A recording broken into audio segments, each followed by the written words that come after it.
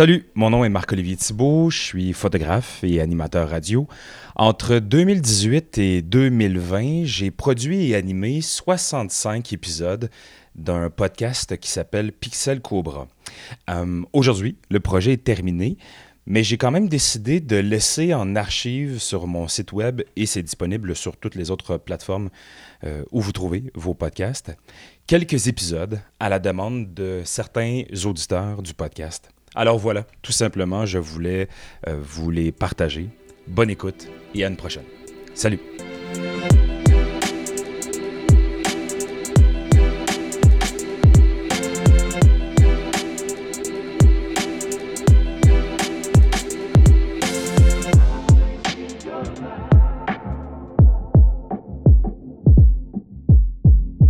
Ah bah oui, puis en plus, quand j'ai vu que ta photo de profil la semaine dernière, c'était celle de Carl, j'ai fait « OK, pour vrai, je vais lui écrire. » J'en ai une par Max Abadia aussi. Ouais, Max, il est comment, Max? On m'a parlé beaucoup de lui, mais j'ai pas encore pris la peine de lui écrire. Oui, il est pas mal occupé, disons. Mais sinon, très sympathique. C'est quelqu'un de très... au niveau de la notoriété aussi, c'est peut-être un des plus importants qu'on a ici au Québec. Ouais. Non, c'est un très grand... Non, très sympathique. C'est qu'il est arrivé ici avec rien, sans argent, qui était boss boy, imagine. Puis il y a eu un appareil photo à un moment donné qu'il a racheté d'un client. C'est comme ça que le déclic s'est fait. Puis après, peu à peu, à force de travail, puis de volonté, il est devenu un des plus grands photographes. Oui, de mode. C'est une histoire. Ouais. Stéphane, on pourrait peut-être commencer avec ça. Parle-moi de pourquoi la mode avec un grand M? Qu'est-ce qui t'anime autant? Qu'est-ce qui te passionne autant dans cet univers-là?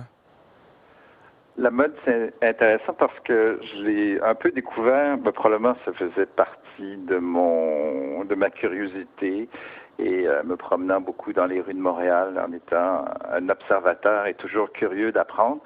La photo et la mode se sont un peu développées parallèlement. J'ai acheté un premier livre en faisant un voyage à Boston, j'avais 19 ans, qui était d'un grand photographe, mais que j'ignorais, qui s'appelle Richard Avedon. Et ce photographe américain, sans le savoir, était une icône de la photographie. Il a fait une carrière extraordinaire. Il est mort du cancer, malheureusement. Et jusqu'à la fin, jusqu'à un âge assez avancé, il a fait des photos incroyables. Ça, c'était mon premier contact et c'est à travers la photo que j'ai découvert la mode, j'ai l'impression. Probablement aussi ma famille s'y intéressait, mais sans que ce soit une passion. Et peu à peu, en fait, mon premier contrat, après avoir étudié en communication, a été d'animer une petite émission sur la mode, qui était sur une chaîne un peu comme ma TV. Et je le faisais, et c'est là que j'ai découvert l'univers, et surtout les créateurs québécois, qui avaient beaucoup de talent, et qu'on connaissait pas vraiment à l'époque. Il y avait eu naturellement des grands couturiers, des grands designers, mais les jeunes Québécois, on les connaissait pas. Ça faisait vraiment pas partie de ce qui était diffusé dans les médias.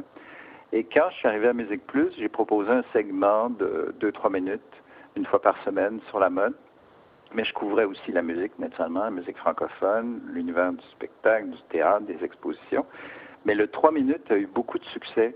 Et c'est mon patron, à l'époque, qui m'a demandé de développer une émission d'une demi-heure en me disant « Penses-tu que ça va marcher? » J'ai dit « Oui, c'est sûr, parce que il y a beaucoup de talent, il y a une nouvelle génération qui commence. » Et c'est là que l'émission Perfecto est née. En 91, ça a été le début, et je dirais c'est là que la mode a occupé beaucoup de ma vie, en commençant à couvrir les défilés internationaux, en voyageant, en allant interviewer les grands créateurs de mode. Là, plus on apprend, plus on connaît le sujet, et plus ça nous passionne. C'est comme toute chose, quand on l'apprivoise, quand on la connaît, et on voit que c'est un univers créatif comme le milieu du cinéma, comme le milieu de la musique, ou de la peinture, il n'y a pas seulement la mode commerciale, il y a la mode créative et c'est celle-là qui m'intéresse. Ouais. Mais pourquoi penses-tu, Stéphane, que la mode a encore cette étiquette de... Il y a quelque chose de superficiel, d'inaccessible dans la mode. Pourquoi ça colle toujours encore, selon toi? Parce que, comme tu le dis, quand on regarde le Dress to Kill, c'est un monde fascinant de créativité, là, mais il y a quand même cette étiquette qui colle encore. Probablement parce que, déjà, la mode est associée beaucoup au monde du rêve, déjà, au départ. Donc, quand on regarde les photos, il y a encore l'impression d'imaginaire, de voyage ou de pays ou de lieux exotiques. Et aussi, la mode pousse toujours un peu les valeurs de la société, c'est-à-dire que la force de la mode, c'est de percevoir les changements et d'être toujours un peu à l'avance de ce qui se passe. Certains ont été très à l'avance, puis pour eux, ça n'a pas été un succès commercial. En même temps, ils font évoluer la pensée, ils font évoluer la façon de voir les choses. Donc, ça dérange aussi. Puis je pense que c'est ce côté-là qui fait qu'encore aujourd'hui, la mode est perçue de cette façon, c'est-à-dire qu'elle dérange certaines images, certaines valeurs en étant provocante, parce que la mode est souvent aussi dans la provocation. Donc, quand on voyait, il y a quelques années, il y a une dizaine d'années, une Lady Gaga, ça choquait beaucoup de monde, mais en même temps, ça attirait l'attention. Madonna avant, qui a été une force de la mode aussi, elle a été très influente. Et maintenant, je dirais, ce qui change un peu, c'est malgré tout les réseaux sociaux, mais il y a toujours ce côté à travers ça de la vente, de la promotion et de la consommation. Et c'est là que aussi ça peut déranger quand on est seulement dans la consommation. Là, ça devient superficiel. Et c'est ce côté-là probablement qui agace aussi. Donc, il y a à la fois le côté provocateur qui peut déranger, comme la mode qu'on appelle non-genrée, qui se développe beaucoup, alors que autrefois, ou il y a quelques années, c'était vraiment très séparé, les hommes étaient les hommes et les femmes et les femmes. Ça change, puis la mode a beaucoup poussé dans cette direction-là, ou du moins l'a illustré. Puis, il y a le côté consommation, et là, la consommation, c'est sûr que c'est superficiel, parce que là, c'est juste l'apparence. On parle du fast fashion ici, oui. Oui, exact. Et ou tous les influenceurs qui font qu'annoncer des produits, ben là, ça devient de la grande consommation. Ouais. Donc, ce côté-là, il y a certains magazines aussi, beaucoup de magazines très commerciaux aussi.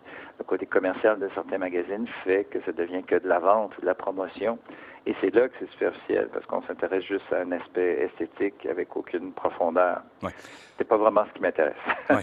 Ben non, je comprends. Puis quand on regarde ton pedigree aussi, je veux dire, tu es très impliqué dans des trucs qui sont créatifs et non commerciaux, j'ai envie de dire. Même, Oui. on parlera tout à l'heure de la création de Dress to Kill, le magazine canadien de mode.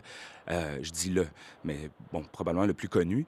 Mais juste avant, parle-nous comment, au Québec maintenant, et la position de Montréal dans le monde, comment Montréal se positionne à l'extérieur? Comment est vu Montréal d'un point de vue pour la mode, la qualité de la mode? Bien, Montréal, je dirais que depuis les années 90, a toujours bien développé son univers dans le sens que on reconnaît Montréal comme une ville créative dans plusieurs secteurs et ça s'applique aussi pour la mode. C'est un défi, par contre, parce que maintenant, dans plusieurs pays qui ne produisaient ou faisaient très peu de mode, ça s'est développé également. Donc, la compétition est plus grande, il y a plus de gens qui en font. Donc, à ce moment-là, pour des jeunes créateurs, aujourd'hui, c'est un grand défi. Il faut vraiment se distinguer des autres. Il faut vraiment être un athlète, je dirais, du marketing, savoir bien mettre en ligne son travail, se faire connaître. Et en même temps, l'accès aux médias sociaux permet vraiment une diffusion qui n'existait pas avant. Il fallait avoir un énorme budget marketing. Il était impossible de se faire connaître si on n'avait pas un associé majeur qui pouvait payer justement ces annonces dans les publications, dans les magazines. Maintenant, les réseaux et, je dirais, les familles à travers le monde peuvent se développer, c'est-à-dire qu'il peut y avoir quelqu'un au Japon qui trouve qu'un créateur québécois est intéressant, a du talent. Il y a une robe de Marie Saint-Pierre ou un costume de Philippe LeDuc qui peut aller se vendre dans un autre pays plus facilement qu'avant. Et ça, c'est une bonne nouvelle. Et pour les jeunes créateurs, la nouvelle génération, c'est aussi parce qu'ils savent bien utiliser les médias sociaux. Ils connaissent l'importance aussi, mais ils sont aussi nés avec ce médium. Ça leur permet une meilleure diffusion. Mais c'est un défi, c'est certain. Mais il y a beaucoup de talent et on a de très, très bonnes écoles à Montréal. En fait, il y a presque une tradition d'écoles, de formation. Donc, beaucoup d'étudiants étrangers viennent étudier ici, grâce beaucoup au Collège La Salle, qui est un réseau international, qui n'est pas si connu du grand public, mais le Collège La Salle a vraiment des écoles importantes au Maroc, même en Asie, en Espagne également, donc à travers le monde. C'est impressionnant. Oui. Oh, OK. Je pense que je t'avais perdu, Stéphane. Parfait. Stéphane, est-ce que tu penses que ça va changer pour le mieux, la mode, parce qu'il y avait un modèle féminin unique avant, c'est-à-dire la maigreur? Maintenant, on est vraiment ailleurs et quand on regarde la nouvelle collection même de Marie-Pierre Morin, sa collection hors norme, on voit des corps différents. Est-ce que tu penses que ça va changer pour le mieux, ça? Pour le mieux, c'est une bonne question. En fait, l'idée a souvent, cette image de la mode a souvent été beaucoup poussée par à la fois les consommateurs et à la fois les magazines. Parce que les créateurs, oui, pouvaient peut-être avoir un concept d'un certain esthétisme, mais en même temps, la diffusion, les couvertures des magazines, les publicités qu'on y retrouvait, mais surtout les éditoriaux. Ce qu'on appelle éditorial, c'est les photos réalisées par le magazine lui-même pour faire connaître les nouvelles créations, étaient dans la même vision. Et c'est beaucoup un travail de médias, en fait, autant que de créateurs, mais je me demande si c'est pas plus l'intervention des médias qui est importante. Et c'est peut-être là que le changement est arrivé, avec une autre perception, d'autres choses à montrer aussi, une volonté de se remettre en question aussi, parce que dans le fond, la mode est toujours en accord, ou même essaie de devancer. Et comme je le disais plus tôt, je pourrais donner même des exemples. Les premiers défilés avec que des femmes noires sur des podiums, Yves Saint-Laurent l'a fait à une époque où ça se faisait pas vraiment. Mais en bout de ligne, qui on voyait en couverture de magazine, c'était pas le mannequin noir, c'était une femme blanche. Donc ça aussi, ça a été des changements qui ont été très longs, qui ont été très progressifs et qui se sont faits avec les créateurs d'abord, mais les médias ont toujours résisté parce que c'était la vente, le nombre de copies que tu allais vendre. Et on est encore une époque beaucoup qui se base sur les chiffres. Et là, c'est intéressant parce qu'il semble y avoir un changement. Et probablement parce que le public est rendu là, parce que les gens le veulent, et ça c'est bien, et c'est là que c'est intéressant, et que le changement est en train de se faire. Bon. Parce que dans le fond, les créateurs, je pense pas qu'ils soient nécessairement fermés, c'est pas nécessairement le milieu de la mode, c'est le milieu qui diffusait la mode. On inverse, je considère parfois le problème. Je pense que c'est beaucoup les médias, mais les médias, encore une fois, très commerciaux, les médias qui veulent vendre des copies. Et c'est là, quand l'argent rentre en ligne de compte, c'est ce qui fait changer les choses. Et là, tant mieux si on est en train de changer parce que les consommateurs, ils veulent voir autre chose. Oui. Ça, c'est une bonne nouvelle. Oui, c'est pour le mieux, très certainement. Bon, bien, parlons-en justement parce qu'il y a cet article que vous avez publié dans le site web, sur le site web de Dress to Kill Magazine. Vous pouvez voir d'ailleurs les photos de la nouvelle collection de maillots de Marie-Pierre Morin qui s'appelle Hors Norme, ORNORM. Et ça en fait partie du Dress to Kill. Parlons-en. Oui. Le Dress to Kill Magazine est un magazine de mode canadien publié dans les 2 langues, Stéphane? Maintenant, en fait, on revient aux 2 langues. C'est drôle parce que les dernières années, il était seulement en anglais. Oui. Puis, heureusement, on revient également au français. Parce qu'au départ, c'est une bonne nouvelle. Oui, au départ, c'était en français et en anglais. Oui. Oui, oui. Puis c'était logique de revenir au français parce qu'on est quand même toute l'équipe en majorité à Montréal, même s'il y a une antenne à Toronto. Ça reste que c'est un magazine créé déjà par des francophones. Bon. Donc, je trouve ça bien. Parlons-en justement, parce que c'est pas tous les jours qu'un groupe de personnes dont tu fais partie s'assoit ensemble pour dire on lance un magazine. Et il est papier. En tout cas, moi, j'ai les copies à la maison papier de ceux que j'ai collaboré avec vous. J'en ai 4, je pense. Comment ça s'est fait? Vous êtes assis autour d'une table avec un verre de vin puis vous vous êtes dit avec les amis, on lance un magazine? En fait, c'est qu'il y a 4 personnes, si je m'inclus là-dedans, mais il y a 3 personnes au départ. C'est qu'il y a un photographe, justement, Sylvain Blais. Il y a Katia Cambron, qui à l'époque était une styliste, et Eva Belinski, qui était une maquilleuse également graphiste. Et ces 3 personnes qui travaillaient déjà ensemble, c'est eux qui ont eu l'idée de se dire on veut un véhicule pour communiquer nos idées, pour montrer qu'on a du talent, qu'on a du potentiel et qu'on débute dans le métier, mais qu'on a plein d'idées. Et là, ils avaient besoin de quelqu'un avec de l'expérience. Ils avaient besoin de quelqu'un qui était déjà un journaliste, parce qu'eux n'avaient jamais touché au journalisme. Et c'est pour ça qu'ils m'ont approché, parce que ça faisait déjà un bout de temps que j'étais dans le milieu, que j'avais quand même des contacts, et que j'étais du milieu de la communication. Et c'est là que l'idée du magazine est née, en se réunissant, et de mon côté, en me donnant cette liberté de créer des espaces, c'est-à-dire qui pouvait être interviewé, quel contenu on pouvait avoir, parce que c'est bien beau d'avoir des photos magnifiques, mais il faut quand même aussi du contenu. Et tout l'aspect visuel, qui est très fort, qui est même la grande force du magazine, c'est cet aspect-là, a été apporté par ces 3 personnes. Et c'est comme ça qu'est né le magazine. Ça fait déjà 12 ans maintenant. Donc c'est fou, le temps passe très vite. Et le magazine, peu à peu, a pris sa place. On a remporté des prix. À chaque année, on est en nomination dans différentes catégories pour les prix des médias, les médias de la mode.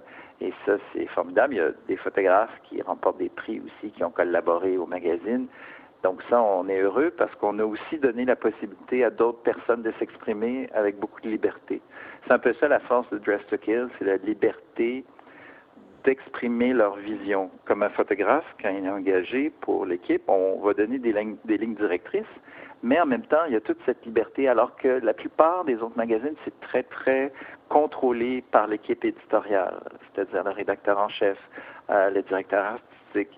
Il y a beaucoup de choses qui sont imposées. Nous, c'est sûr qu'il y a des lignes à respecter, mais il y a une grande liberté créative et c'est pour ça que les équipes aiment travailler. Les équipes de stylistes aussi qui apportent les vêtements, qui apportent des idées dans le concept, les maquilleurs, les coiffeurs. Oui. Tous ces gens-là changent les choses. Oui. Comment c'était, donc, te souviens-tu du premier numéro? Oui, il était très mince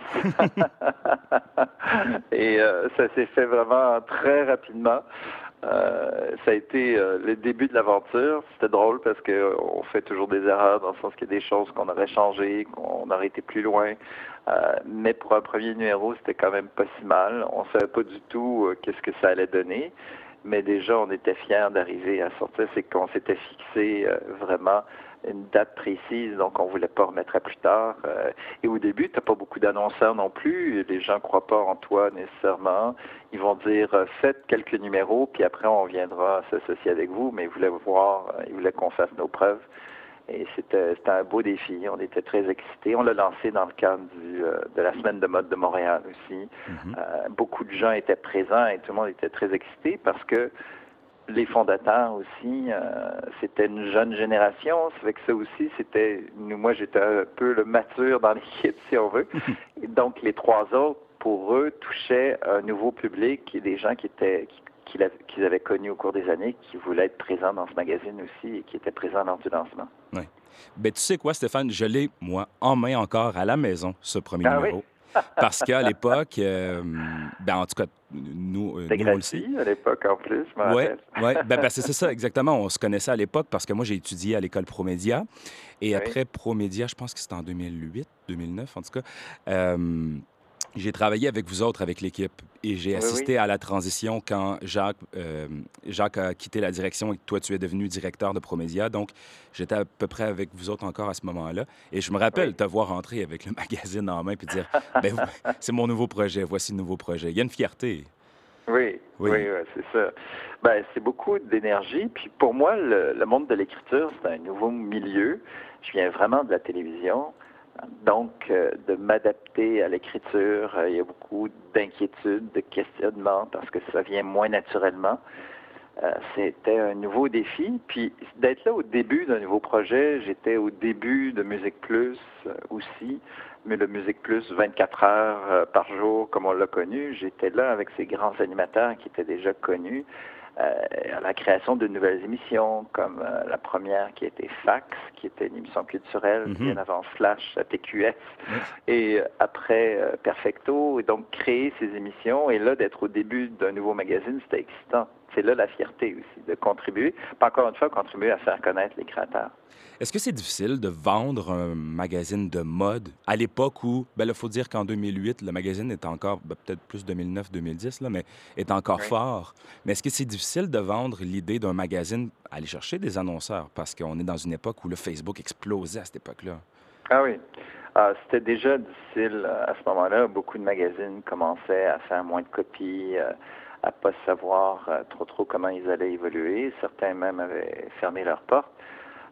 Donc, ça reste encore un défi aujourd'hui. La période de transition est toujours là. C'est pourquoi il existe un site web pour le magazine également, parce que maintenant, c'est incontournable. Puis, il se développe. Dans le fond, il y a beaucoup plus de contenu fréquent sur le site que le magazine qui est publié 3 fois, 4 fois par année, parce qu'on fait 2 éditions pour hommes aussi. Donc, ce rythme est dû au fait qu'il y a moins d'annonceurs. Les annonceurs sont très exigeants aussi. C'est des associations qui sont fragiles parfois. Des fois, il y a des fidèles, comme la Maison Chanel, qui nous appuie depuis pratiquement les débuts. Ça, c'est fantastique parce que ça donne une crédibilité pour les autres annonceurs. Mais il y a d'autres annonceurs qui viennent qu'une seule fois, après qui ne reviennent pas. Donc, c'est toujours à recommencer.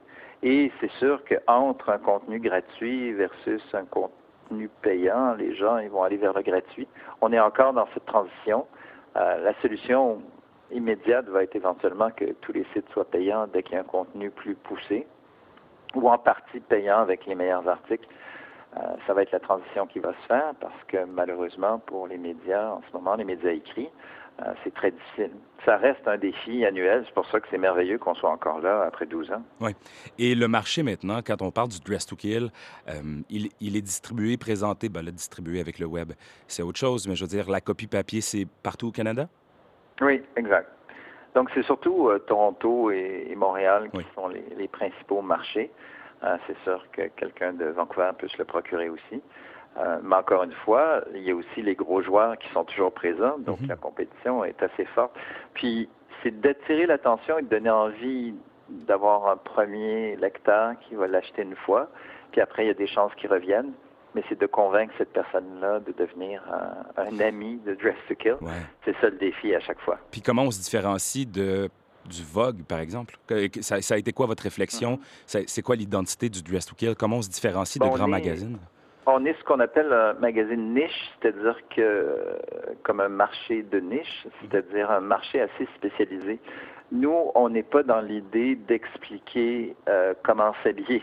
On va pas dire, messieurs, voici cette année les complets que vous devez acheter, les 10 complets. Ouais, Quoi qu'il peut avoir un article web là-dessus, mais c'est pas du tout même l'esprit du magazine. Mais la même chose pour les femmes, voici ce que vous devez vous procurer cette année. On n'est pas du tout là-dedans. Nous, on est vraiment on montre les gens qui, selon nous, ont le plus de talent, qui sont des avant-gardistes, qui sont des gens qui font changer les choses. Les coups de cœur, beaucoup. Donc, on est avant tout basé là-dessus. C'est déjà ce qui nous différencie. On n'est pas dans le conseil, on n'est pas dans l'information en tant que telle non plus, c'est-à-dire informer sur ce qui se passe, mais on le voit à travers, c'est sur des sections plus spécialisées, mais surtout à travers les photos de mode. C'est là que les gens peuvent comprendre qu'on est dans un univers créatif. Et nous, c'est pas une question de prix, c'est-à-dire si le vêtement vaut 1000 $, il vaut 1000 $, mais s'il vaut 100 $, mais il est magnifique, il va se retrouver dans le magazine. C'est pas basé sur le prix. Beaucoup de magazines vont se dire, OK, notre public veut dépenser 150 $ par mois, disons. Donc, c'est des photos de vêtements à 150 $. Nous, c'est des photos de ce qui est créatif. Mais ce qui est créatif demande du travail. C'est souvent pas fait en Chine. C'est souvent fait à la main. C'est souvent fait en petite quantité. Donc, c'est sûr qu'il y a un prix, mais nous, c'est pas les prix qu'on met. On met les gens qui ont du talent. C'est ça notre critère. Donc, les gens peuvent dire que c'est un magazine de luxe, mais c'est pas un magazine de luxe, c'est un magazine d'idées et d'images. C'est pas relié, et si ça se retrouve avec le luxe parce que ça coûte cher, on peut l'analyser comme ça, mais c'est vraiment plus un magazine d'idées et de créativité. Et c'est là qu'on se distingue. On ne dépend pas du marché en tant que tel. Ouais. Est-ce que vous pensez que vous êtes arrivé à ça? À entrer dans la tête des gens que vous n'êtes pas le Vogue et que vous êtes le Dress to Kill, vous êtes un magazine de créatifs? Oui, je pense que ceux qui le connaissent ont vraiment vu la différence et aussi que, naturellement, on encourage beaucoup les talents canadiens. Et c'est ça que les gens remarquent. Parce qu'il y a beaucoup de photographes qui ont débuté, un Shane Laverdière, par exemple. Beaucoup de photos ont été publiées dans Dress to Kill avant qu'ils soient connus. Donc, il y a des photographes comme ça aussi qui font leur preuve à travers le magazine. Il y a des stylistes comme Carrie Tobin, qui est quand même un des grands stylistes maintenant au Canada, qui a remporté l'an dernier le prix du meilleur styliste canadien au Canadian Arts and Fashion Awards à Toronto. Et lui a débuté, il avait 19 ans avec Dress to Kill. Donc, les gens voient ça aussi. Ils regardent les noms, ils voient que tout a été fait ici au Québec. Au début, les gens pensaient que les photos étaient achetées de magazines européens ou de photographes européens, mais non, tout était fait ici, soit à Toronto. Ce sont des éditoriaux Montréal. que vous commandez, dans le fond. Oui, qui sont faits par nos équipes, faits par les équipes du magazine avec des photographes qui sont engagés ici. Bon. Et ça, les gens le voient. C'est notre différence. Explique-moi comment ça fonctionne justement pour les photographes qui s'intéressent au portrait, à la création et à la mode. Il y en a peut-être qui vont vous soumettre des trucs. Justement, comment ça fonctionne? Oui. Est-ce que c'est vous qui approchez un créateur que vous aimez particulièrement ou moi? Je travaille sur une série, j'ai une idée, je pense à un concept. Des deux. Oui. Des fois, c'est surtout Sylvain Blais avec Katia, mais Sylvain parce qu'il est photographe au départ puis il est directeur artistique, qui va avoir une idée ou qui va se dire, on va faire un numéro spécial sur, on pourrait dire, disons que c'est un créateur québécois, on va dire Denis Gagnon, par exemple. Et là, lui, il sait que tel type de photographe correspond bien à l'univers de Denis Gagnon ou qu'il y a une confiance, qu'ils ont déjà travaillé ensemble. Donc, à ce moment-là, il va appeler directement le photographe. Mais il y a aussi des photographes, et je crois que c'est le cas de Shane Laverdière, qui avait envoyé son portfolio et qui avait communiqué avec l'équipe du magazine. Et c'est comme ça qu'est née cette collaboration qui s'est poursuivie. Et maintenant, on connaît le succès d'un Shane Laverdière qui travaille avec beaucoup de gens et qui est maintenant beaucoup en France. J'en reviens pas encore qui a accepté mon invitation pour le podcast. Il a été hyper généreux, vraiment. C'est un talentueux photographe. Hein. Excuse-moi, Stéphane. Oui, c'est merveilleux. C'est un bon exemple de quelqu'un qui a débuté sans avoir nécessairement beaucoup de contrats et qui a évolué, mais qui avait proposé son portfolio. Aujourd'hui, le Dress to Kill va bien? Est-ce que, puis sans entrer dans le détail, mais je veux dire, est-ce que les finances, est-ce que la structure d'entreprise est solide et est en santé? Je dirais que l'équipe est solide et y croit toujours, mais que chaque année est quand même fragile. C'est étonnant comment ça c'est pas. Maintenant, on est dans la tête des gens. Le magazine a une très bonne réputation. La notoriété est là aussi. Donc, tous les éléments positifs pour que le magazine soit identifiable et reconnu, crédibilité aussi, quand on approche des personnalités pour qu'elles participent au magazine, ça va très bien. Puis au niveau finance, ça progresse pas beaucoup. Donc, ça reste très fragile. Après une décennie, c'est ça qui est un peu malheureux d'être toujours pas au même niveau, parce que ça roule quand même mieux. Mais en même temps, il n'y a rien de stable ou d'établi. Donc, chaque année, l'équipe se réunit pour se dire, est-ce qu'on continue? Qu'est-ce qu'on fait? Alors que d'autres magazines, on le vend dans les voiles. Mais c'est aussi ce qui arrive quand on fait moins de compromis. C'est sûr qu'on en fait des compromis commerciaux, mais d'autres magazines qui sont vraiment en ligne avec ce que les consommateurs veulent pour consommer immédiatement, qui est un choix très légitime, parce qu'il faut que les magazines survivent, mais en même temps, tu fais beaucoup de compromis commerciaux. Donc, c'est un choix à faire. Est-ce que tu deviens totalement commercial avec que des annonceurs qui vendent leurs produits ou tu restes créatif, mais tu fais moins d'argent? C'est un peu le dilemme à l'heure actuelle avec un magazine qui est plus créatif. Oui. Est-ce que vous pourriez considérer l'idée d'aller complètement sur le numérique que d'être un magazine web? Et je dis que d'être seulement, je veux pas que ça soit péjoratif. Là. Non, ça l'est pas. Même si on n'a pas le même rapport avec un magazine qui est sur papier. Mais non, bien sûr que non.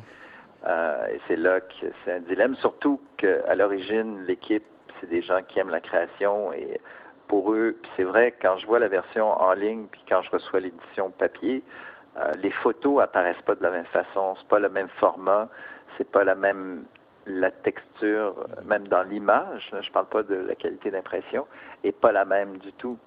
Donc, c'est pourquoi les gens encore achètent beaucoup de livres de photos, par exemple, ça se sent très bien, les gros livres de photos, là, ou les grands livres qui sont publiés sur le milieu de la mode, il y en a beaucoup qui existent maintenant, parce que tu n'as pas le même rapport quand tu as un document, quand c'est imprimé, le format aussi d'un livre. Donc, le choix pourrait se faire éventuellement d'être seulement sur le web, qui est une façon de continuer aussi, puis continuer à promouvoir, et peut-être que maintenant, c'est comment les gens veulent voir l'information aussi. Mais il va falloir que ça devienne payant. C'est-à-dire que le site ne pourra pas rester gratuit à ce moment-là. Donc, c'est là qu'il faudra prendre la décision. Combien de sections vont devenir payantes? Est-ce que c'est tout le site lui-même? Là aussi, il y a encore une question qui entre en ligne de compte. Oui, un peu comme Le Devoir qui propose 5 articles gratuits par mois et ensuite, ça devient payant, par exemple. Ça pourrait être un modèle que vous pourriez considérer, oui. Absolument. Ouais. Stéphane, maintenant, aujourd'hui, à l'heure où on se parle, ton rôle, c'est quoi dans le Dress to Kill? Maintenant, le terme le plus juste est en anglais, moi qui est plutôt francophile, qui s'appelle Editor at Large, c'est-à-dire que c'est, on pourrait dire journaliste senior, c'est-à-dire un journaliste qui soumet, qui n'est pas au bureau et qui soumet ses articles qui sont sur lesquels il n'y a pas vraiment à défendre le concept parce qu'il fait partie de l'équipe. c'est un peu mon rôle maintenant parce que quand on est rédacteur en chef, ce qui est intéressant, mais dans un petit magazine déjà, le travail est beaucoup plus lourd et demande une charge de travail énorme quand il y a peu de monde qui travaille parce qu'on se trouve à accumuler plusieurs fonctions, mais aussi on s'éloigne parfois de ce qu'on veut faire vraiment. C'est comme un animateur qui devient directeur de la programmation. Mais en bout de ligne, il n'anime plus. Il fait de la gestion personnelle. Il est impliqué dans les idées. Par contre, il développe des concepts. C'est lui qui approche des producteurs. Et c'est la même chose pour un magazine. C'est que finalement, tu te trouves à moins faire ce que tu veux au départ, c'est-à-dire soit être un journaliste, un communicateur. Et c'est un peu ça qui, moi aussi, m'agaçait, c'est-à-dire de m'éloigner des choses que j'aimais faire, c'est-à-dire être sur le terrain, d'assister. Un rédacteur en chef peut le faire, mais il est moins dans la création. Il va être beaucoup plus dans l'action ou dans le développement. Et c'est cet aspect-là qui m'intéressait moins. Donc ça s'est fait logiquement. Puis c'est une des fondatrices qui maintenant a pris de l'expérience parce qu'elle était styliste au départ, mais elle était aussi une des associées au niveau financier. Parce que moi, financièrement, le magazine ne m'appartient pas. Il appartient à Katia Cambron, qui est la rédactrice en chef maintenant. Donc, le choix s'est fait. Elle était prête à le faire et moi, ça me libérait, me permettait de continuer de faire ce que j'aime, c'est-à-dire rencontrer les gens, discuter avec les photographes, justement, discuter avec les designers, aller aux événements et rapporter ce qui se fait. Donc, maintenant, ta contribution, c'est par le contenu de reportage. Oui, exactement. Oui. Sur quoi tu travailles pour le prochain? Je suis curieux. Il y a deux choses. Un, c'est deux personnes que j'admire beaucoup. C'est des reportages que j'ai faits quand je suis allé en France en juillet dernier, mais des reportages que je gardais parce que c'était pas le bon moment pour les diffuser. Il y en a un, c'est un des plus grands coiffeurs, mais le terme coiffeur est pas très bon parce que c'est vraiment quelqu'un qui fait c'est presque de la sculpture, parce que beaucoup de ses créations ont été pour le le Metropolitan Museum à New York. Il s'appelle Julien Dix. Et c'est un monsieur qui a travaillé, il a commencé sa carrière dans les années 90 avec les plus grands top modèles qui sont encore des célébrités comme Naomi Campbell, Linda Evangelista, Kate Moss, des gens comme ça, avec qui il a travaillé. Et donc, il y a un univers, lui, c'est un véritable artiste qui collabore avec le magazine Vogue américain, entre autres, beaucoup aujourd'hui, qui est vraiment une célébrité, c'est une icône dans son milieu. Et l'autre article, c'est sur un historien de la mode, un conservateur également, qui fait des grandes expositions et qui fait une exposition qui est en ce moment à Paris, ça a débuté la semaine dernière, qui est sur Balenciaga et Azzedine Alaïa. Et ce monsieur s'appelle Olivier Saillard. Il vient de publier un livre qui s'appelle le bouquin de la mode. C'est un livre qui permet de découvrir l'histoire de la mode du Moyen Âge à aujourd'hui. C'est 500 pages, tout un livre, vraiment un livre de référence assez formidable. Ce monsieur-là est un grand connaisseur et amateur et passionné de la mode. Et c'est vraiment formidable de le rencontrer. Donc, c'est l'article que je vais faire, sur lequel je travaille. Donc, déjà, les exemples que je donne, c'est la preuve qu'on n'est pas un magazine aussi commercial que d'autres. Oui, non, c'est pas grand. Magazine. Oui. C'est pas prévu pour les grands marchés. Ben, je veux dire, pour les grands publics. Exactement. Oui. Non, mais en même temps, c'est eux qui font découvrir, qui soulèvent des passions, parce que des milliers de gens vont voir leurs expositions. Les expos de Olivier Saillard, quand elles commencent, c'est des centaines, des milliers de gens qui vont voir les expositions. Mais le monsieur Saillard est moins connu que d'autres personnes. C'est plus facile de mettre une Rihanna en couverture et de vendre le magazine, ça c'est certain. Mais c'est pas mal moins intéressant, par exemple. En tout cas, de mon point de vue. La sortie est prévue pour quand, Stéphane, du prochain numéro? Janvier, février, mars. Oui, c'est le numéro de printemps, donc fin mars, ou je dirais avril pour être certain. Oui, avril. Excellent. Oui. Alors, on surveillera la sortie. Stéphane, on s'est connus à l'époque, écoute, il faut quasiment remonter à 12 ans en arrière, c'était 2008-2009, alors que tu étais enseignant en promédia et que j'étais jeune élève aux cheveux longs. J'ai toujours les cheveux longs, mais je suis moins jeune. À Promédia, j'ai assisté à la transition, donc j'en parlais tout à l'heure, entre Jacques et toi. Jacques était le directeur pédagogique. Tu es devenu le directeur pédagogique de l'école. J'étais comment comme élève, Stéphane? C'est une bonne question. Ça remonte quand même à 12 ans. Ouais. Mais je pense que c'est sûr que J'ai Les hâte de gens qui viennent t'entendre. les gens qui viennent en communication, il y a deux aspects. Ils veulent apprendre, puis en même temps, des fois, sont réfractaires parce qu'ils ont leurs propres idées. Donc, c'est un mélange des deux. Mais en même temps, c'est normal parce que c'est bon d'avoir aussi un ego, puis de se dire, j'ai des idées, puis moi aussi, je veux communiquer mes idées. Puis je pense que c'est le fait de chaque génération aussi, probablement, ou de gens qui débutent dans un métier, d'apporter leur vision des choses. Puis en même temps, la volonté d'apprendre, de découvrir et justement de se dire, c'est quand même, si je me suis inscrit dans une école, c'est que je vais apprendre. Donc, je pense que tu représentais un peu ce mélange des deux, Oui. c'est-à-dire la personne qui est curieuse, qui veut savoir, puis en même temps la personne pas rebelle, parce que c'est un grand mot, mais qui confronte ses idées, disons. Et en même temps, c'est bien, c'est signe que la personne va avoir des choses à dire aussi, parce que Est si on n'a pas investi. d'idées, Ouais. on n'a pas non plus l'intention de communiquer beaucoup d'idées et de concepts. Parle-nous de Promédia pour ceux qui ne connaissent pas l'idée. C'est très poli de la façon dont tu m'as présenté. Merci d'ailleurs. Parle-nous de Promédia pour ceux qui sont pas familiers. Oui, C'est une école de c'est radio et vrai. de télévision. Oui, absolument. Qui a été fondée il y a plus de 35 ans par Pierre Dufault, qui est un grand animateur, commentateur de sport à Radio-Canada, et qui a été très important dans ce milieu quand il était à la tête de l'école. Il l'a fondé avec un associé qui n'était pas du tout du milieu des médias, mais qui était un ami à lui, qui s'appelait Marc Boilard, qui possédait des agences de voyage, ce qui était assez amusant. Et donc, avec cet associé, ils ont fondé Promédia parce qu'ils sentaient qu'il y avait un besoin, qu'il n'y avait pas d'école pour former de véritables animateurs. Les gens venaient de tous les milieux, où ils étaient journalistes, mais plus journalistes d'écrit, ou des gens qui étudiaient à l'université, qui avaient une bonne théorie, mais manquent de pratique. Et c'est pourquoi Promédia a été créé. Et c'est ce qui fait encore la force de Promédia aujourd'hui, c'est d'être une école qui est dans le concret, c'est-à-dire qui forme des gens vraiment qui veulent animer, qui veulent être derrière le micro, qui veulent être devant une caméra. Et même si on est devant un téléphone, comme on communique beaucoup maintenant, en se filmant et en mettant des histoires sur le net et sur les médias sociaux, c'est une relation avec un médium. Et c'est ça que Promédia forme encore aujourd'hui et qui fait qu'on se distingue des universités, qu'on se distingue de bien des écoles et aussi des profs passionnés. Les profs qui sont là ont beaucoup d'autres métiers ou travaillent à l'extérieur de l'école. Ils viennent vraiment parce qu'ils ont une relation privilégiée ou ils sont à un moment de leur vie qui veulent partager des choses qu'ils ont apprises. Donc, c'est ça, Promédia.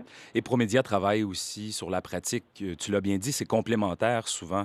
Souvent, ça va être une formation qu'on prend à la fin d'un bac ou pour venir Oui. perfectionner quelque chose. C'est rare. Moi, j'en étais de ceux-là. J'étais très jeune d'ailleurs, j'avais 18 ans.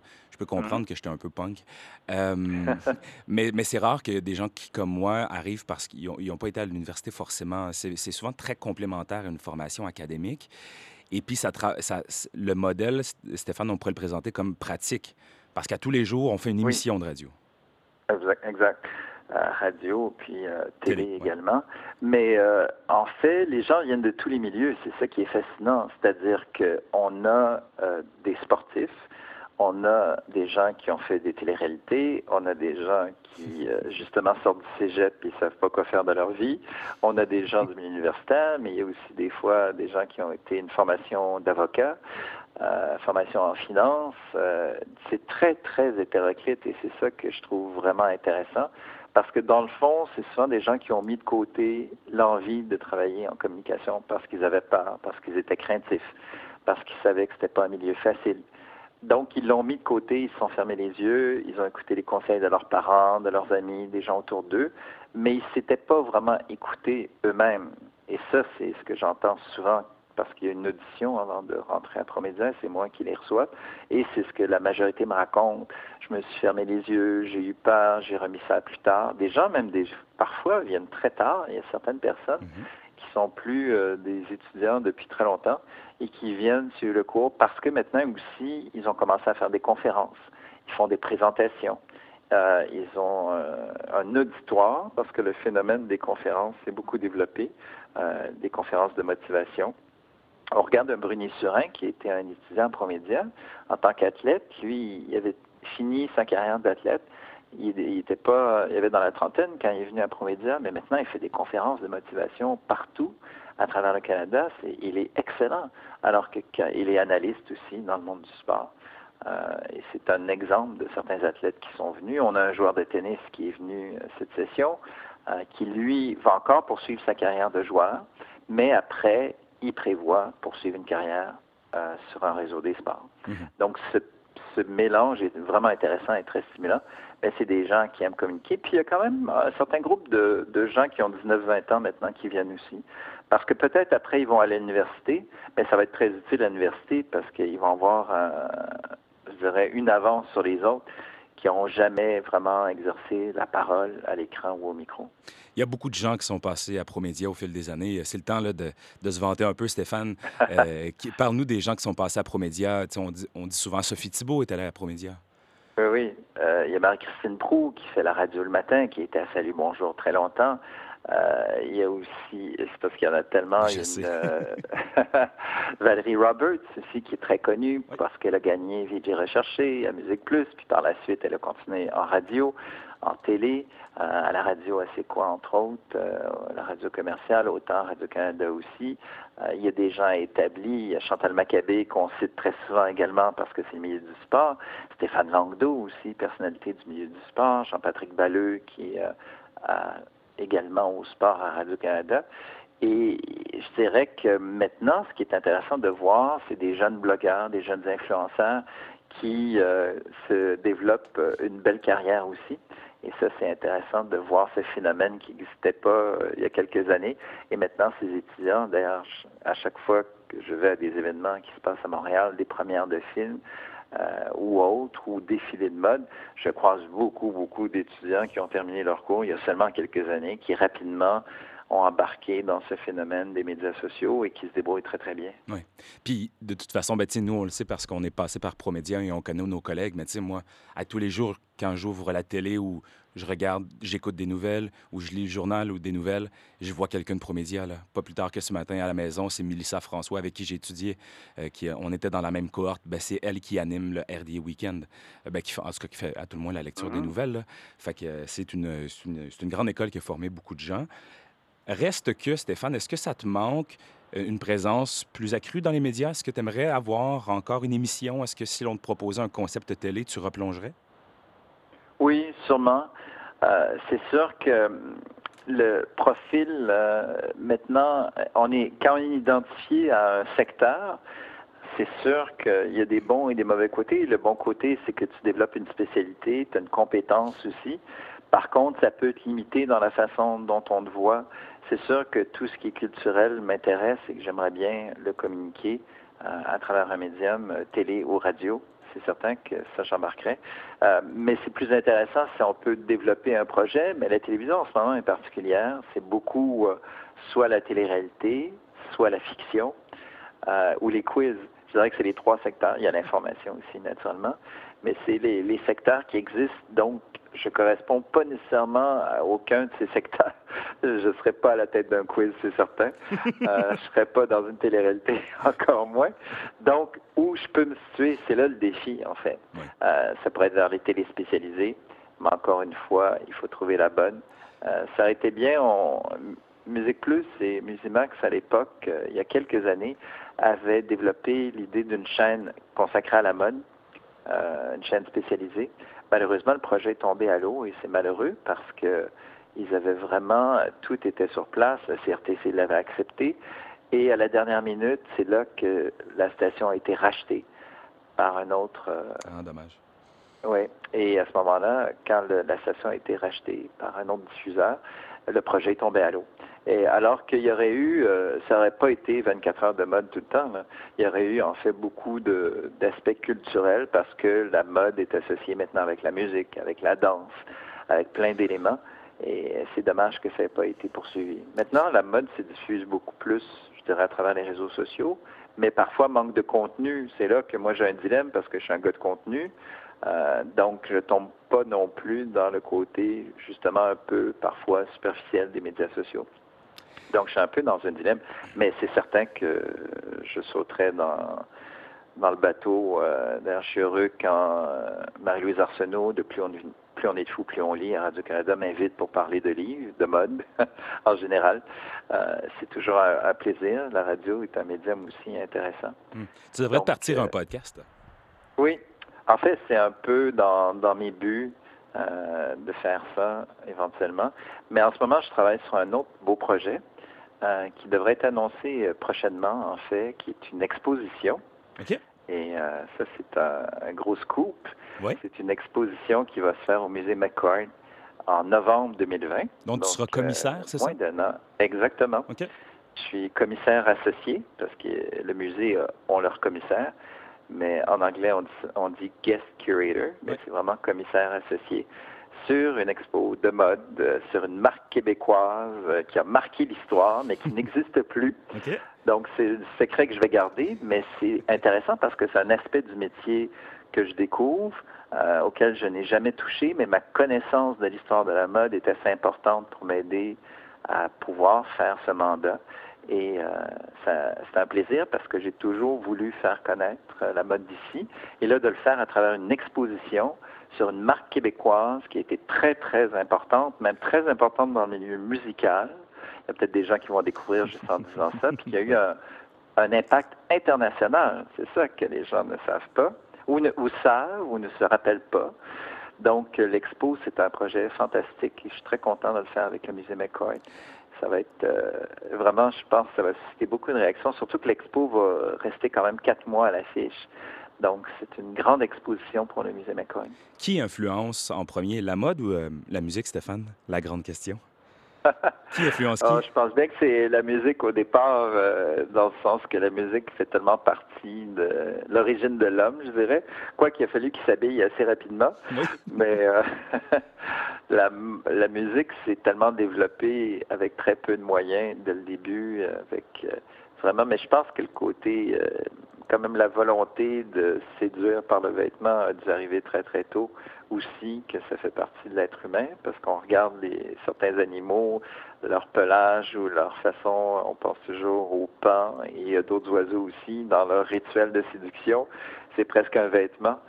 Donc, j'ai l'impression que c'est presque né en même temps, mais j'ai l'impression que la musique est la chose qui touche le plus les gens au départ. Oui. Stéphane, on t'a vu comme personnalité publique, c'est-à-dire sur des scènes, faire des conférences à la télévision, à la radio, dans les médias. Mais tu me parles depuis tout à l'heure aussi de ton affection pour la photographie comme forme d'art, comme forme de créativité. Est-ce que être derrière la caméra, c'est quelque chose qui t'a déjà intéressé par le passé, être photographe? Ah, non. Non, c'est drôle. Je m'amuse à faire de la photo. J'ai suivi un cours de photo. Ah oui? Je m'y intéressais aussi quand j'étais à l'UQAM en communication. J'ai suivi un cours de photo que j'ai beaucoup aimé. Mais je l'ai jamais vu comme un métier. C'est drôle. Je l'ai vu comme un hobby. Probablement parce que très tôt, justement, j'ai vu des photos de grands photographes et j'étais tellement impressionné que j'aurais jamais osé. Un peu comme la mode, des fois les gens me demandent aurais-tu aimé créer des collections? Je dis non, j'ai trop de respect pour les créateurs de mode pour me lancer là-dedans. Quoique maintenant, c'est presque plus facile de créer une collection en faisant du collage. C'est ce que beaucoup de gens font avec leurs ordinateurs maintenant. Mais ça reste que dans l'esprit, tu n'es pas un créateur de mode, puis tu n'es pas un photographe non plus parce que tu fais des photos avec ton iPhone. Donc, c'est peut-être, des fois, peut-être qu'on se bloque en se disant ça, mais par respect pour les grands photographes que j'admire, j'ai jamais poursuivi. Par contre, j'ai fait de la réalisation, ça, le travail de l'image, à Musique Plus, je faisais les montages moi-même, je réalisais une bonne partie des émissions que je faisais. Donc, cet aspect-là de mettre ensemble, justement, les images pour créer un message, ça m'intéresse toujours. D'ailleurs, j'aurais aimé pour l'expo au musée McCord faire une vidéo, mais ça se trouve être compliqué. Ça demande quand même un niveau technique élevé et des équipes. Mais ça reste toujours des choses sur lesquelles j'aime travailler. Stéphane, où on peut se procurer le magazine Dress to Kill? On le consulte en ligne aussi. Il y a une page Instagram, c'est ça? Oui, aussi. Mais le magazine, beaucoup de gens peuvent le trouver. En fait, un des diffuseurs importants, c'est sûr qu'il y a les librairies, dans plusieurs cas, les grandes librairies, mais aussi, étonnamment, les épiceries, les grandes épiceries et les pharmacies aussi sont parmi les derniers endroits où on peut se trouver des magazines assez facilement. Donc, c'est les 3 endroits que je peux recommander pour quelqu'un qui aimerait garder une copie souvenir. J'en ai 4 à la maison, les 4 auxquels j'ai collaboré avec vous autres. J'écrivais les Mais il faut en pages. acheter d'autres Bon, maintenant. oui, oui, non, je Vous sais, je devrez sais. continuer. Je sais, mais c'est difficile en Abitibi-Témiscamingue, à Rouen. On avait une tabagie qui était une caverne d'Ali Baba de magazine. C'était génial. Il y en avait de tout, là, sur la chasse, sur l'automobile, sur la photographie, sur le jeu vidéo, sur la mode. C'était génial, mais malheureusement, puis c'est tout près de chez moi, mais Oui, ça a fermé, comme c'est ce malheureusement qui beaucoup arrive. d'endroits Ben oui. qui vendent du magazine, là. Mais bon, je le commanderai, je regarderai le prochain pour lire tes articles.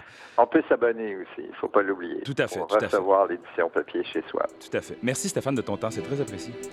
Un plaisir.